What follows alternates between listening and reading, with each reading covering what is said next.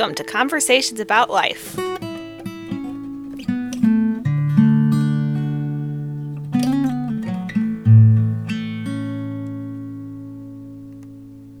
thanks, Aunt Elsie, for joining me on the podcast. And I'll say just a couple words to introduce you. And you are my aunt, my mother's sister, and you live out in Stillville. And from hearing about you, it seems like you keep really busy. Mom was saying just the other day that she calls, and many times the phone call gets interrupted because there's somebody calling or somebody you need to check up on. So it sounds like you're pretty busy out there in Stillville. Yeah. Is that the case? Yes. I hope I can stay that way. You know, one of my worst fears is to be in a nursing home and not be able to do anything, or even at home and not be able to do anything. Yeah. What kind of things do you do when you're checking up on people or when you're doing things? What kind of things are that? Well, I volunteer some at the nutrition side, and I usually do the serving. Okay. And then I volunteer at the nursing home, and just do different things. The most important, I think, is visiting people and letting them know that I care. Okay. And I help them play bingo. Okay. And take some of them shopping, which is not a very good job.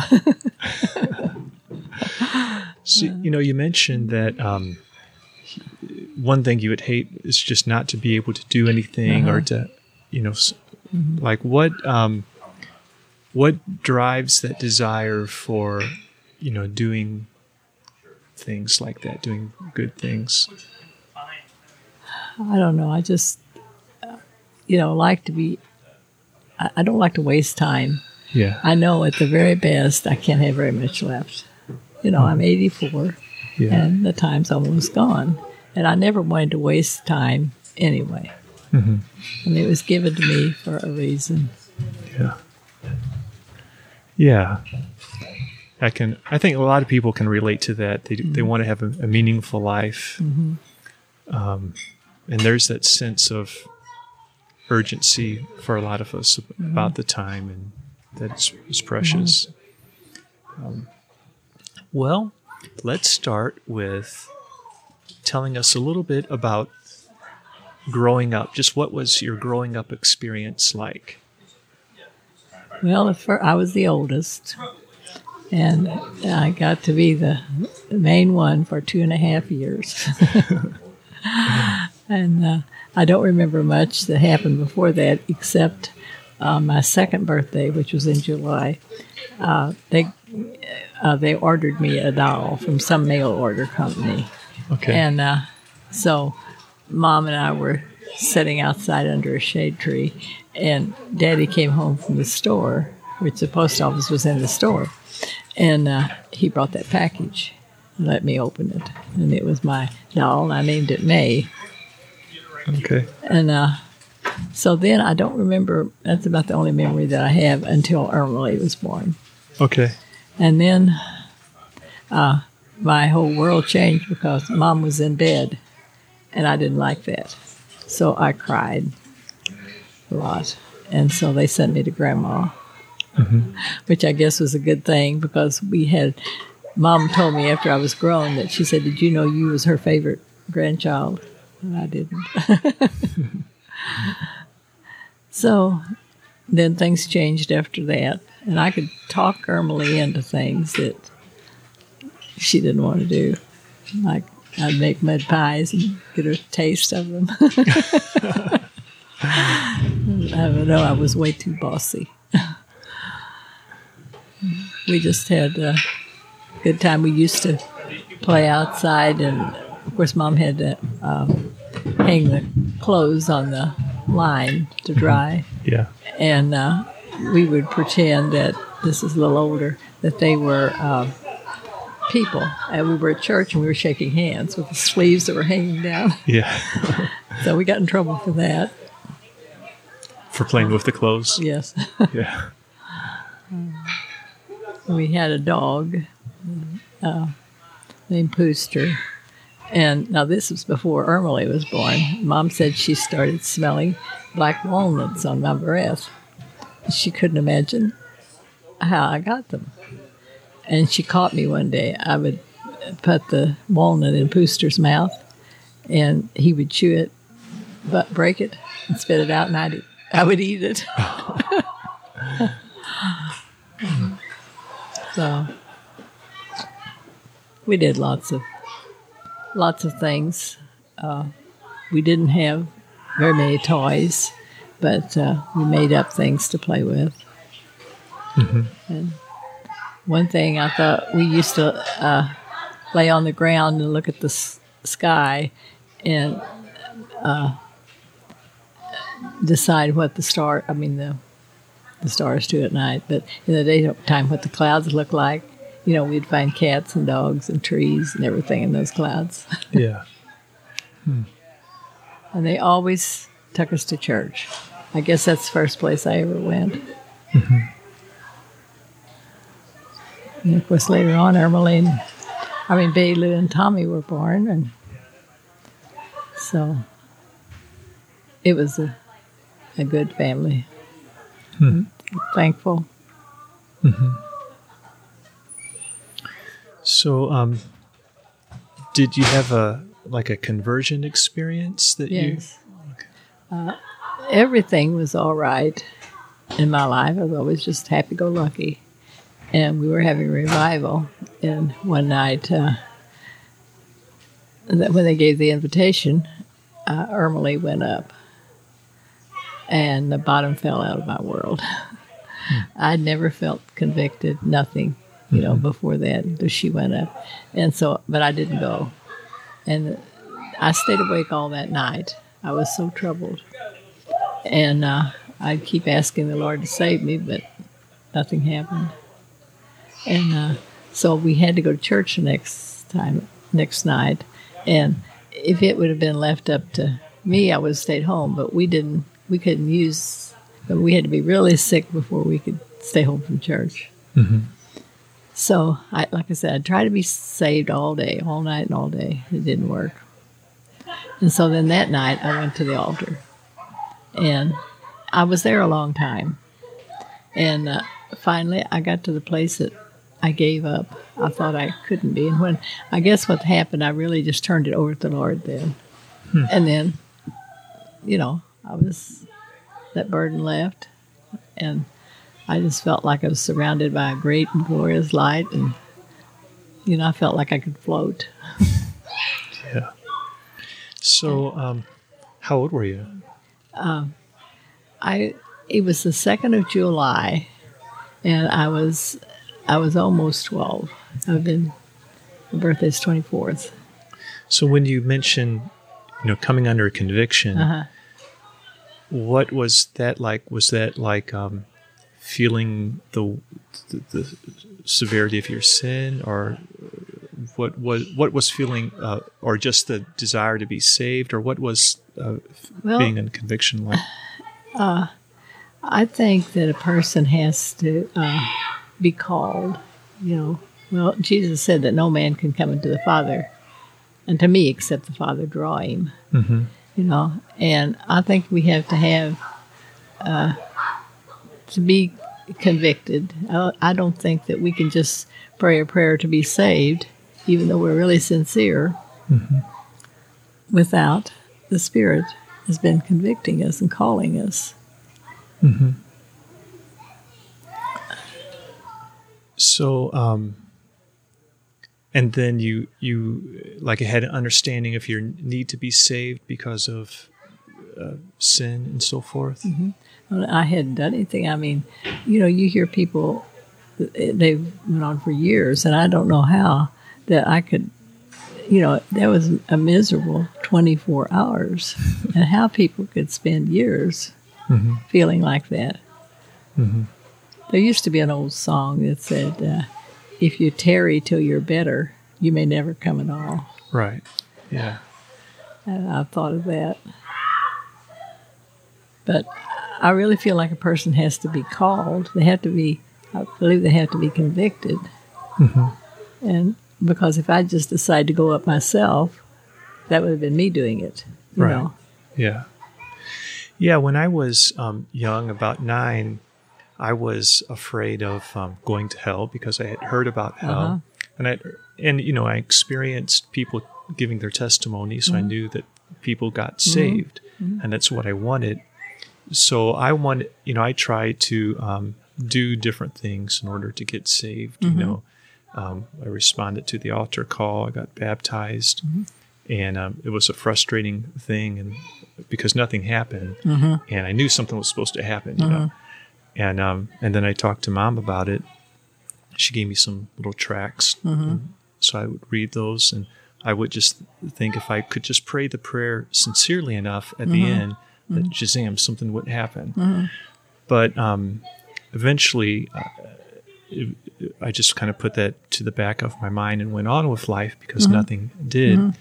And then, throughout my teen years, I grew more and more sinful, just kind of whenever an opportunity came along, as you grow up, I just seemed to stumble right into it.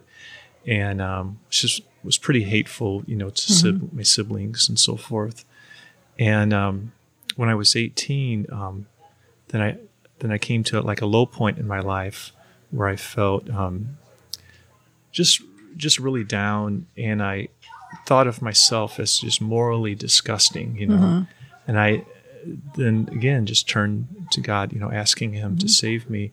And I don't think I was expecting anything, but it was kind of like what you described. It was like, I felt like, just a load of guilt lifted from me, where I just felt like even physically lighter, and I didn't know if I was just experiencing something that would be gone tomorrow or what, but, I now see that as like a new spiritual life that began right then.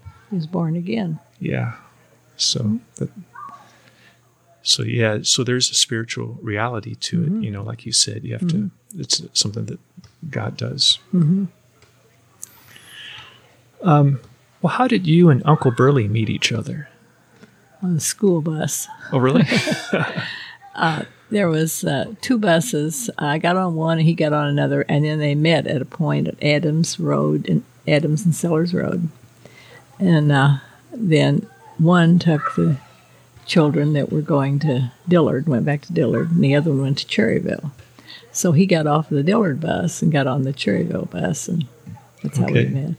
And my cousin and I were sitting together, and so I looked out the window and saw him. I said, "That's who I'm going to marry." And she punched me. I don't know what made me say something like that, because I didn't even go with him for a long time then after that, But that's what I said. But that's where we met. And then years later, after Daddy had died, Mom said to me one day that the first time I saw Burley was at Viburnum at church. Said his mother and Dad were there, and they sat in the seat in front, and they were wooden seats, and there was space in between. And she said Burley and I played with each other all during church. Okay. And I don't know why they didn't tell us before.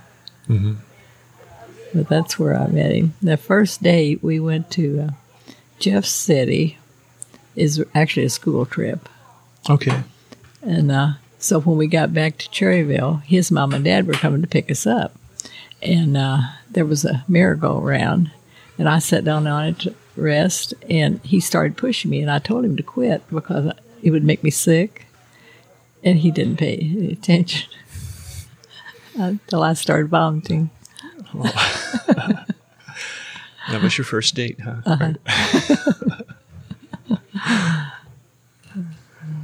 And then how old were you when you got married? I was 19 on the 24th, and we got married on the 25th of July. Okay. Well, what was your marriage like? I mean, were there things that you enjoyed doing together? Did you talk a lot or walk together, or just how would you describe it? Well, before a year or so before we were married, he was saved. And he told me, but he didn't tell people, much. And so we talked everything over because I was so scared that, we'd have misunderstandings and things like that. So then when we got married, the first sign that I saw that something was kind of wrong, we sat down to eat our first meal together. I went ahead and prayed. And I said, it'll be your turn next time. And he wouldn't. He felt like he couldn't or something. And so I finally decided, well, he's called to preach. That's what's wrong with him. And it was. So the first 17 years was pretty rough because he fought that all the time. And the kids and I were in the middle,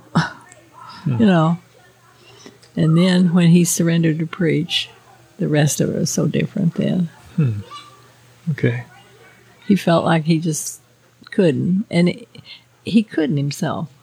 I mean, that was true, I mean, I think that God has to help any preacher if they actually do. They can make good talks and things, but if they actually do any good, really good, real good, they have to be called. And then did he start preaching at different churches, or how did that get started? He preached his first sermon at Czar, and then it was the kids had already been saved, and so they wanted to start a church, and so they started a church, and went along with everything, but he wasn't. He was going to preach, and he was back and everything, but he just wasn't ready to be pastor. But anyway, Rodney was pastor for a while. Well, first Kenneth Workmiller came; he was pastor, and then Rodney came, and we started that church in February '73, and it was. Then I think he became pastor in '77, and he was pastor until a couple of years before he died, so it'd be about 2011 when he quit pastoring. Okay. We like to, go on trips and things like that, and he liked to go for rides. I wanted to go somewhere a lot of times, and he just wanted to go. Just wanted to ride. And we were always taking these little country roads, and he'd always say they'll come out somewhere. Sometimes we were lost for several hours. Before Uncle Burley started preaching, you said you knew he was called to preach. And did you tell him that? Okay. And what was his response to it? He said he wasn't. He didn't want me to know that. Okay. See, I lived through that with my dad, too. Okay. He had been called to preach, and he felt like he couldn't. And so I got real sick, had rheumatic fever. And so everybody thought I was dying. The doctor told them that I was dying.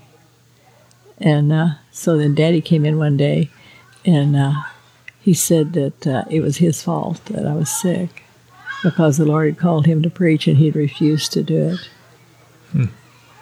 And so he said, I'm going to preach now. He don't know if it was too late or not. But anyway, I started getting better. And he preached his first sermon at home. I wasn't able to get out and go anywhere yet. And he fixed seats outside, and had the whole neighborhood came. We had a big crowd of people. Wow.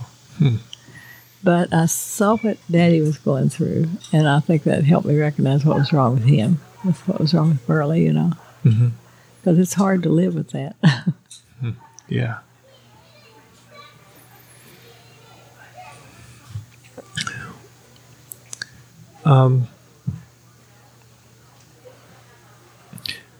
Yeah, I remember one time, I think we were at your church, and Burley stood up. He wasn't preaching at the time. He just stood up in the congregation to say something.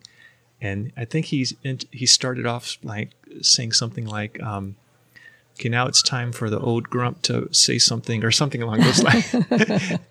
So did he, was that common? Did he like say something about himself like that?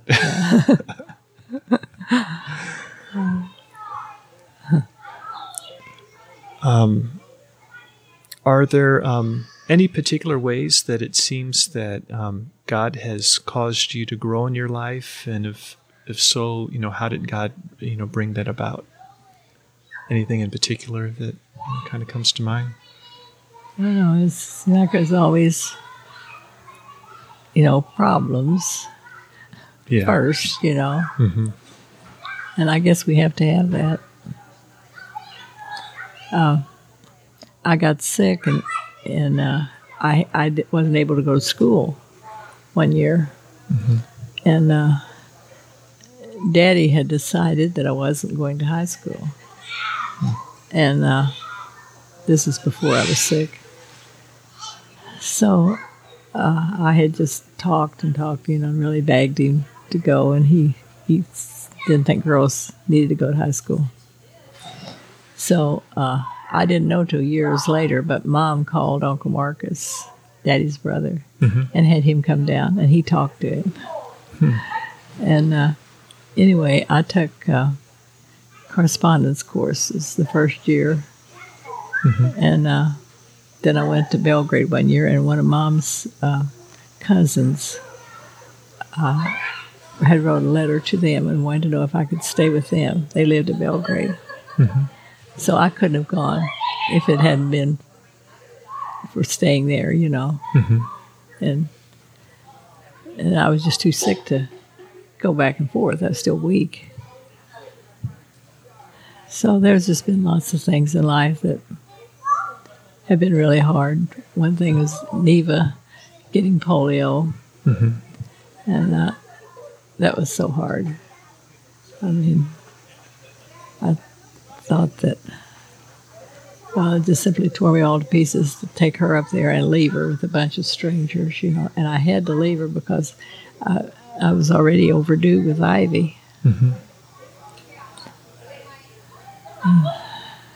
And she thought that she didn't understand why I had to leave her, She thought I just didn't like her that much. I wouldn't have left her.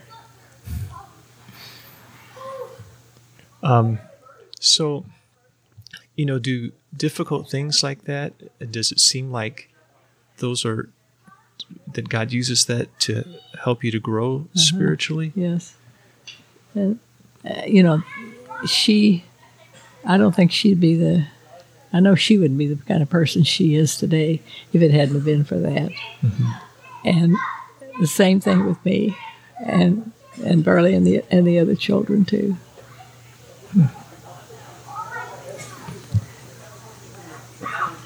She's just,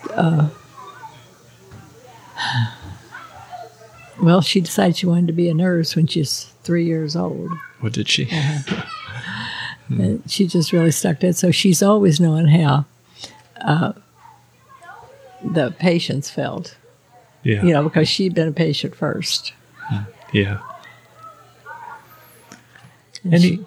Go ahead. She got to go to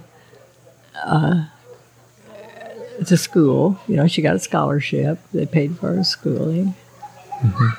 And so it was something bad that happened, but anyway, a lot of good came out of it.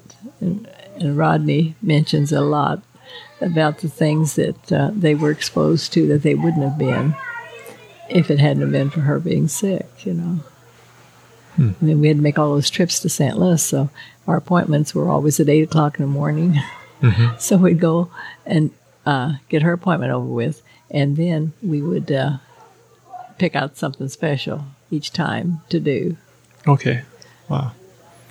And then we'd go go by work and pick up early then, you know. Mm-hmm. Was he working in St. Louis? Uh-huh. Okay. Yeah. Are there any particular people that have had like a pretty big influence on your life? Well, my parents. Mm-hmm. And they just, Daddy told me just 2 or 3 days before he died that he said, "I'm sorry I made you suffer by not giving in to preach," you know, when he did. And I always felt honored, you know, that I could be a part of it.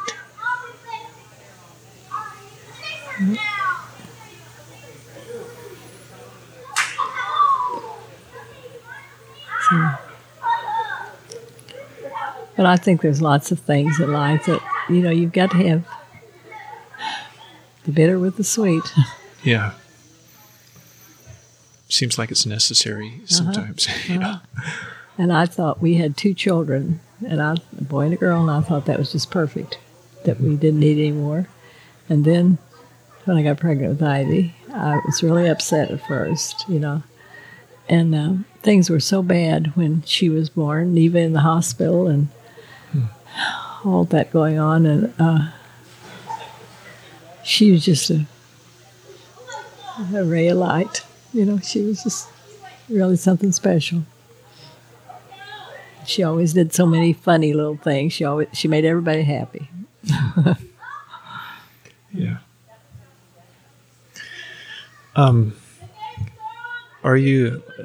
Do you enjoy reading? Have there been any books that have been, you know, made an influence on you? Oh, I love books. There's been so many. When I was before I was a teenager, I got started reading Zane Grey books. I thought they were really neat, those Western books. Yeah. And then one time we went to his museum, and he was a dentist, and he went out west on vacation and wrote a book about it. And that's how he got started. But I mean, the Bible's the most important, and there's just been so many books, you know, that I have really enjoyed. Yeah. I've been sharing Cindy's book lately with my neighbors. Okay. Yeah.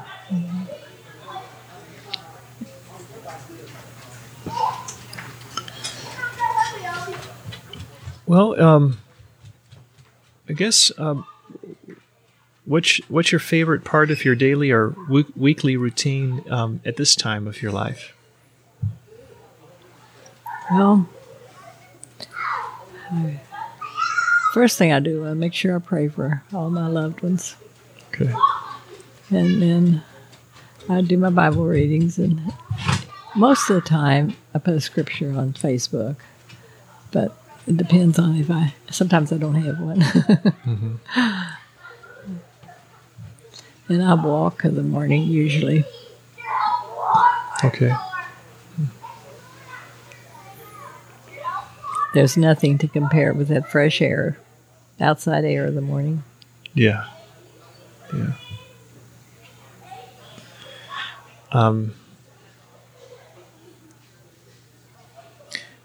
Is there anything in particular that, any particular understanding about just what God is like or who He is like that you've grown in over the years, where you know something you understand now that maybe you didn't earlier in life? Well, it seemed like it was kind of hard for me on the Old Testament at first, but you know, I can see it's so important. And it's a schoolmaster, you know. We really need that, and the experiences in those people's lives is something that we can't pick up all the time.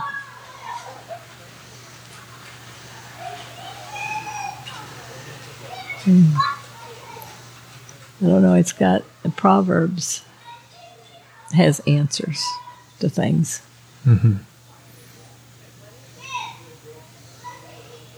One day there was a lady that called me and asked me if I would loan her some money.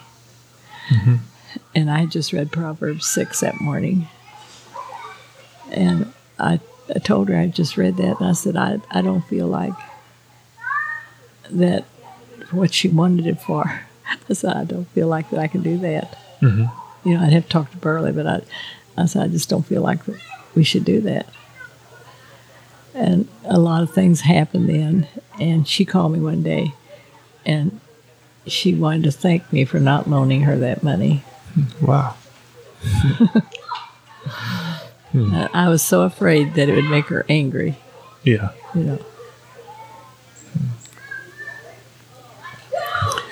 Well, is there anything else that you'd like to talk about before we wrap up? I just appreciate you. I appreciate my family. Yeah. I've thought several times that when Early and Bailey and Tommy and me are gone, that you guys probably won't get together then. And I would sure like to see this continue, that that you know each other. Right. Yeah. Well, we appreciate you too, Aunt Elsie. We love you, and we just think a lot of your character and just the love you have for the Lord. And I think he's his faithfulness to you is displayed in your life as you trust him. And thank you. I'm unworthy, for sure. Well, thanks for being on the podcast. If you use a podcast app like iTunes, please give a review of Conversations About Life.